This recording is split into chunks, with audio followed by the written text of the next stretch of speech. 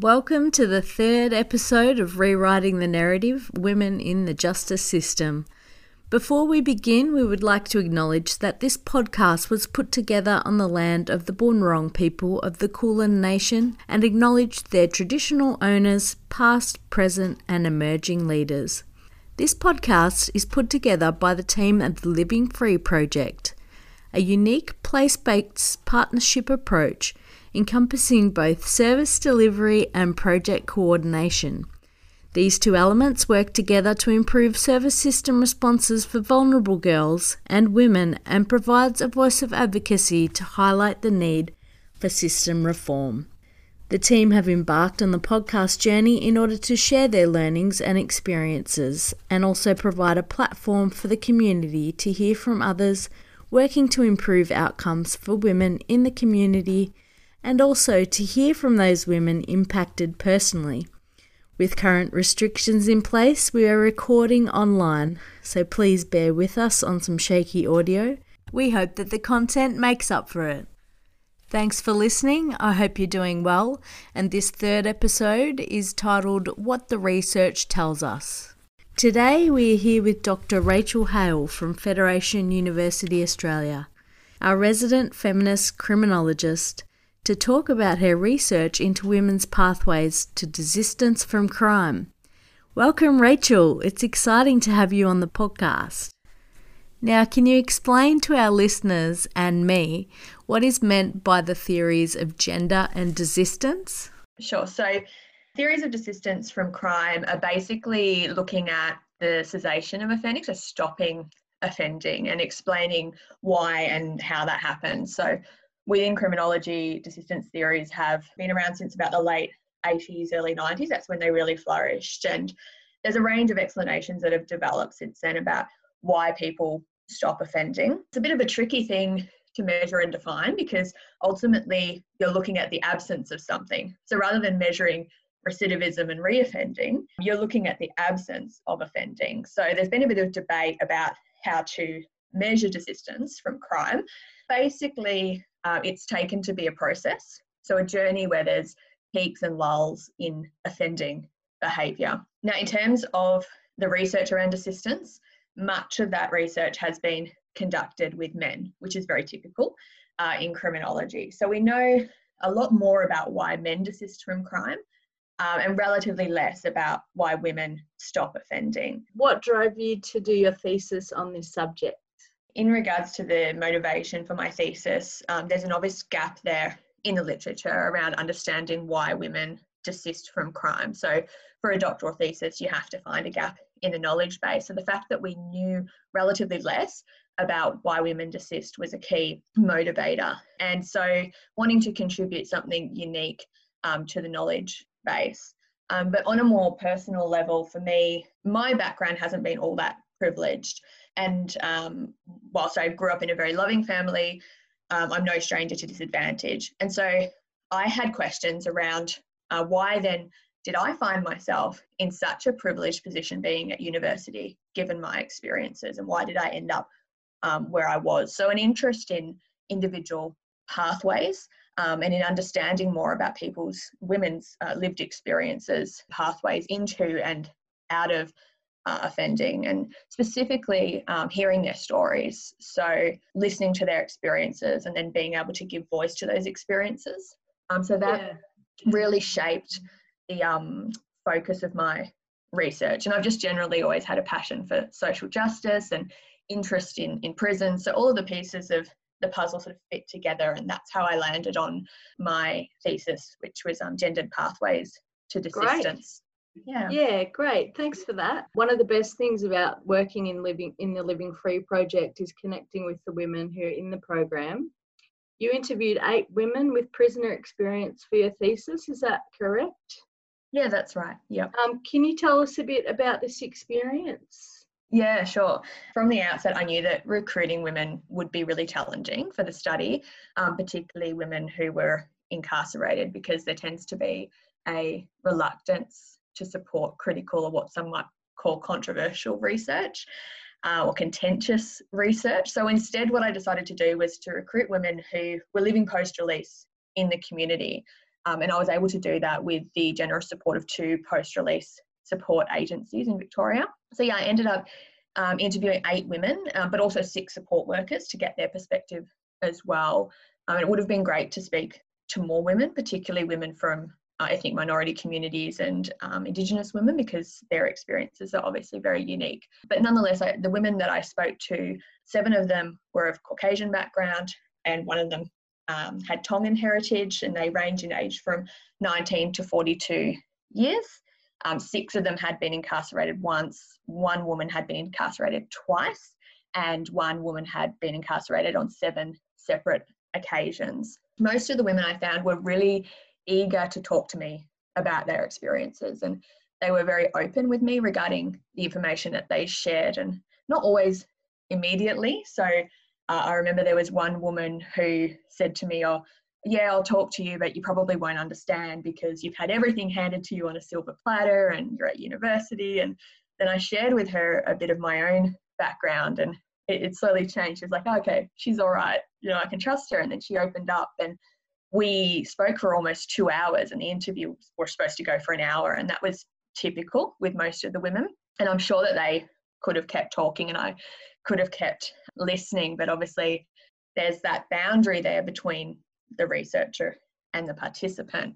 And I found that particularly challenging to balance as well, because you have people in front of you who you've never met before who are telling you about the most intimate and personal details of their life, traumatic experiences of abuse, victimization, and really difficult then to walk away from that and just end those relationships. So that filled me with a sense of responsibility in wanting to do something really meaningful with the women's experiences and stories. So it was a real privilege to be able to bear witness to their experiences.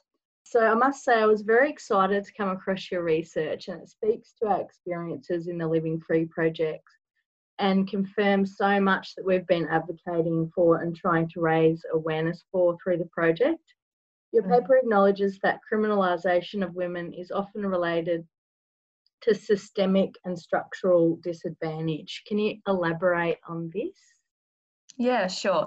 So going back to desistance theory, much of the research in that area is focused on an individual level. So looking at the within individual changes that are associated with stopping offending.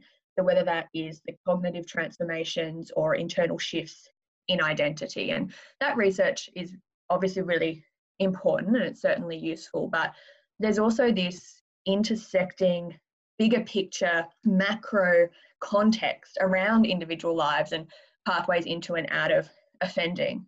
So when we're talking about structural disadvantage, what we're talking about is disadvantage that's a result of the way that our society functions. So, who has power and who doesn't, who has access to opportunities and who doesn't. And given that we live in a patriarchal society, women have relatively less advantage and power than men. So if we think of things like poverty, homelessness, unemployment, those are all gendered in that they're amplified for women relative to men. And those things influence the way that society responds to women who are experiencing those problems. So the women that I spoke to all expressed intentions to desist. So they had good intentions, if you like, and they all had hoped for a different life, and they were sick of offending and they wanted to break out of that, and they wished for something else for themselves. But despite that, they had that readiness and openness to desist, they didn't have access to the mechanisms and opportunities to be able to actually action those intentions. And that's because of the structural disadvantage that they experienced. And the prime example of that would be the mothers in the sample who said that they would rather commit an offence and steal to provide for their child, so whether that's food or clothing, if that meant that they were being a good mother. And that's because of the structural disadvantage that they experience. For women who use drugs to cope with trauma, they are often criminalised, so charged and imprisoned for drug-related offences. So there's really a bigger picture here beyond the individual in terms of the way that we respond to disadvantage as a society. and that really disproportionately impacts upon women. Yeah, definitely. I think Lisa's wanting to jump in now with a couple of questions. Lisa? Yeah, thanks, Rachel. I know that there's been so much research done in relation to the difference between women and offending as opposed to males and their pathways, I guess, in and out of the justice system. So research cites a number of academics who highlight this uniqueness. We don't actually have any gender-specific responses, either to the prevention end nor around, I guess, rehabilitation either. So what are your thoughts around why we might not have them?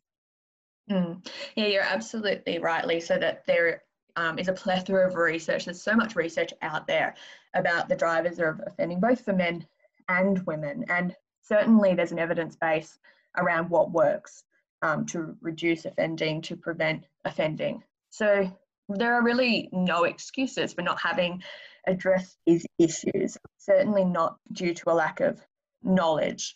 So it seems rather illogical that we're not reducing offending and that imprisonment rates continue to increase. And so we have to ask then, what else is going on? You know, what else is at play here? And I think then that brings into play the political aspects of this and the context of this. And over the past decade across Australia, but particularly in Victoria, we've seen this law and order crackdown on crime, very punitive responses. We've seen stricter parole conditions. We've seen changes to bail and the difficulty of receiving bail, particularly for women who don't have a fixed address. So they're being refused bail, being remanded. And this is all down to those law and order, tough on crime, political responses. And that's a very powerful and persuasive political tool. So I think that has played into the reasons why we haven't been able to address these issues, particularly for women, and lack of gender responsivity. But also when we do attempt to be gender responsive, it's been utilised or applied in the correction space. So where we do see gender responsive strategies, they tend to be, or programs, they tend to be focused in that carceral space, so when women are in custody. And no matter how many therapeutic programs we offer in prison, how many counselling sessions, how intensive the case management is, or what colour we paint the walls, it's still a prison at the end of the day. And so a lot of the therapeutic gains that might be made in that space are often cancelled out by the oppressive and traumatic nature of the carceral environment. And so I think we're focusing our attention in terms of gender responsivity in the wrong place. And you mentioned prevention before. And so I think we need to shift our attention to a more preventative focus. And I think the fact that we haven't been doing that, and there are, again, some reasons related to politics as to why we're not, it's not overly popular with a conservative votership to invest in social welfare and to assist the most disadvantaged persons within our community. Yeah, so we've not been doing that. And I think that's why we have seen that things haven't changed for a very long time. And until we do invest in prevention, things will continue as they are, if not continue to get worse, which is what we're seeing with the rates of incarceration, particularly of women, namely Indigenous women. Your research, Rachel, looks a lot about some of the characteristics of the women that participated in the research and I guess some of the common trends and themes and how that relates to their existence. So could you tell us a little bit about that? Yeah, sure. So in looking at the women's experiences holistically, so I looked at their experiences from childhood right through to post-release. In terms of the pre-incarceration experiences, it was apparent that all of the women had experienced significant trauma and had accumulated disadvantage from a very early age. So experiences of victimisation as children, particularly sexual abuse, were pervasive across the sample. Experiences of homelessness or transiency in terms of their housing situations also from a very early age. So a lot of the women had left the family home as teenagers and were living on the streets surrounded by other young people who tended to be using drugs and alcohol and engaging in crime. So that was very common pre-incarceration. Obviously, then you start to see the emergence of mental health issues, so mental illness at that point. So it really struck me that, from such an early age, there was this deeply ingrained disadvantage and trauma, and it just continued to accumulate. So throughout prison, that experience was interesting, actually. That experience was traumatic, but the women also explained that they felt very included in that environment and very protected, and a lot of their needs were being met. I think that's a very sad reality if we're resorting to prisons to address the needs of these women. Sorry to interrupt. I just was really interested on your views of the role of the health and community services. If women have to prison in order to feel included and, I guess, safe and secure, but yet they've got histories of complex trauma, mental health, what's the responsibility or the role of health and community services? I think there's a belief that people access them if they need, but from our experience in the Living Free project, they tend to fall through the gap. So I'm just wondering what your thoughts are on that. Yeah, absolutely. I think that the support that these women need is support that should be offered in the community. Certainly shouldn't take incarceration to receive the support that they need. So I agree with you. I think that is where the support needs to come from. To talk about funding, we're pouring millions of dollars into building prisons, and we're locking people up to address social problems. And so that spending on prisons is diverting funds away from those supports in the community, those services in the community, but also healthcare, provision of healthcare to people in need. So I think that is a key issue that needs to be addressed. And I think we need to stop relying on prisons to address what are social problems. So even though somebody has broken the law and committed an offence, when we look at the underlying drivers of that, they are often health-related issues, mental health specifically. So I agree. There is a role there, a huge role for community-based agencies, for the healthcare system to be able to provide that support. And I think, we need to really ask ourselves, what's going on in our community if we can't provide the most disadvantaged members of our community with the support that they need outside, if we have to put people into such a punitive environment and deprive them of their liberty and freedom just so that they can get support. So I think we really need to challenge what we're using prisons for, because that's not what prisons should be used for. And I think that question around, or that issue around funding, is really central, and it comes back that is tied to that law and order approach, and that investment in the criminal justice system at the detriment of investing in community-based responses. Going to post-release, I guess, you talked a little bit about how the women have in prison feel a sense of social connection. And then upon release, you referred to other services in the community, and sometimes it just doesn't work.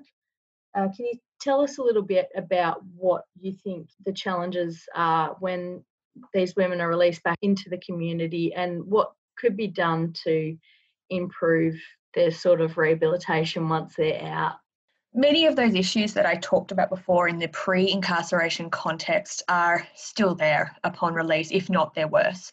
Yeah. If we think about the fact that women can often be kicked off public housing waiting lists when they're in prison, so they might lose their rental property, lack of access to welfare benefits, and they have to start that process over again upon release. So in terms of material and economic capital, there are a whole lot of issues there with incarceration disrupting access to those types of supports.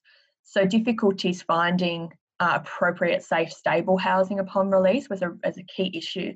And many of the women that I spoke to didn't have a choice over where they lived. They just had to take whatever was given to them.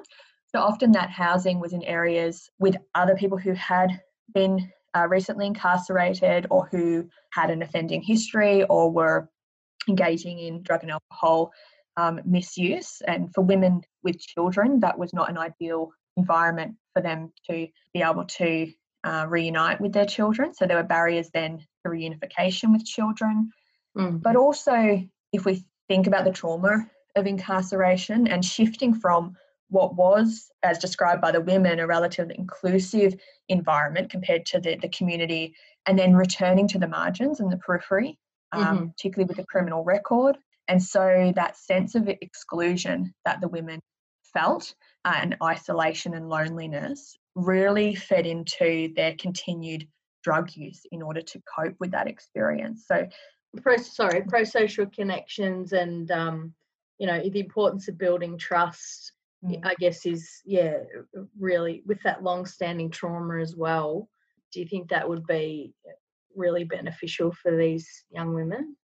Absolutely, yeah. So I think in terms of addressing the needs of women post-release, there's obviously those material needs, but you're exactly right. There's that social element of it as well, and that was really central to the women's narratives of what they needed to desist or what they wanted to desist. So that sense of inclusion. So I think connecting them in with pro-social people within the community. So the women said to me, I want to engage with those people, but I just don't know where to go to find them, or I don't think that they will accept me, or I've tried and they don't accept me. So I think as a community, we have an obligation and a responsibility then to integrate those women back into the mainstream. So when we talk about reintegration, we often just assume that people are released from prison and they return back into the mainstream community, and that's certainly not the case for criminalised women. So I use the term reintegration into exclusion to acknowledge that these women are returning back to the periphery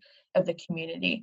So things like mentoring, engagement in recreational activities and clubs, connections with support workers are also really integral to desistance pathways post-release. So the women that tended to be doing better post-release were those that had a really good rapport with their support worker, and that relationship had started very early in their sentence. So I think through care is very important too here, building that relationship early so there is that trust, and so the relationship is very strong when that woman was released. And so a couple of the women had said to me that the only pro-social connections they had were, or the people that they had spoke to that were straight, meaning that they hadn't offended or been in prison, were their support worker and then myself. And I was shocked by that. They'd only just met me. And so they said all of the other people that they were surrounded by and connected with were people who had offended. And so it was a real challenge for them, because obviously then to be able to desist, they needed to disconnect from a lot of the people that they'd known for a very long time, intimate partners as well. So ending romantic relationships with people. And so that led them to feel very isolated and lonely. So it's about then filling that gap with positive, meaningful relationships and connections that are going to support the women to be able to action their intentions to cease offending. Rachel, your research speaks so strongly to what we're seeing in the Living Free Project. Everything, we concur with everything that you've found in your research and what you've been saying. I'm really interested on your views in terms of what would be the ideal response right through the continuum from preventing women becoming criminalised for their social and emotional challenges, right through to what will help integrate into the positive aspects and reduce recidivism. And what's your take on what would be the ideal?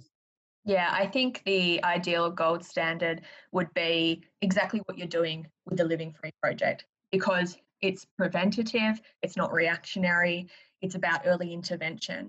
So engaging with young women and girls who are not yet in contact with the system but who are at risk of engaging with the system.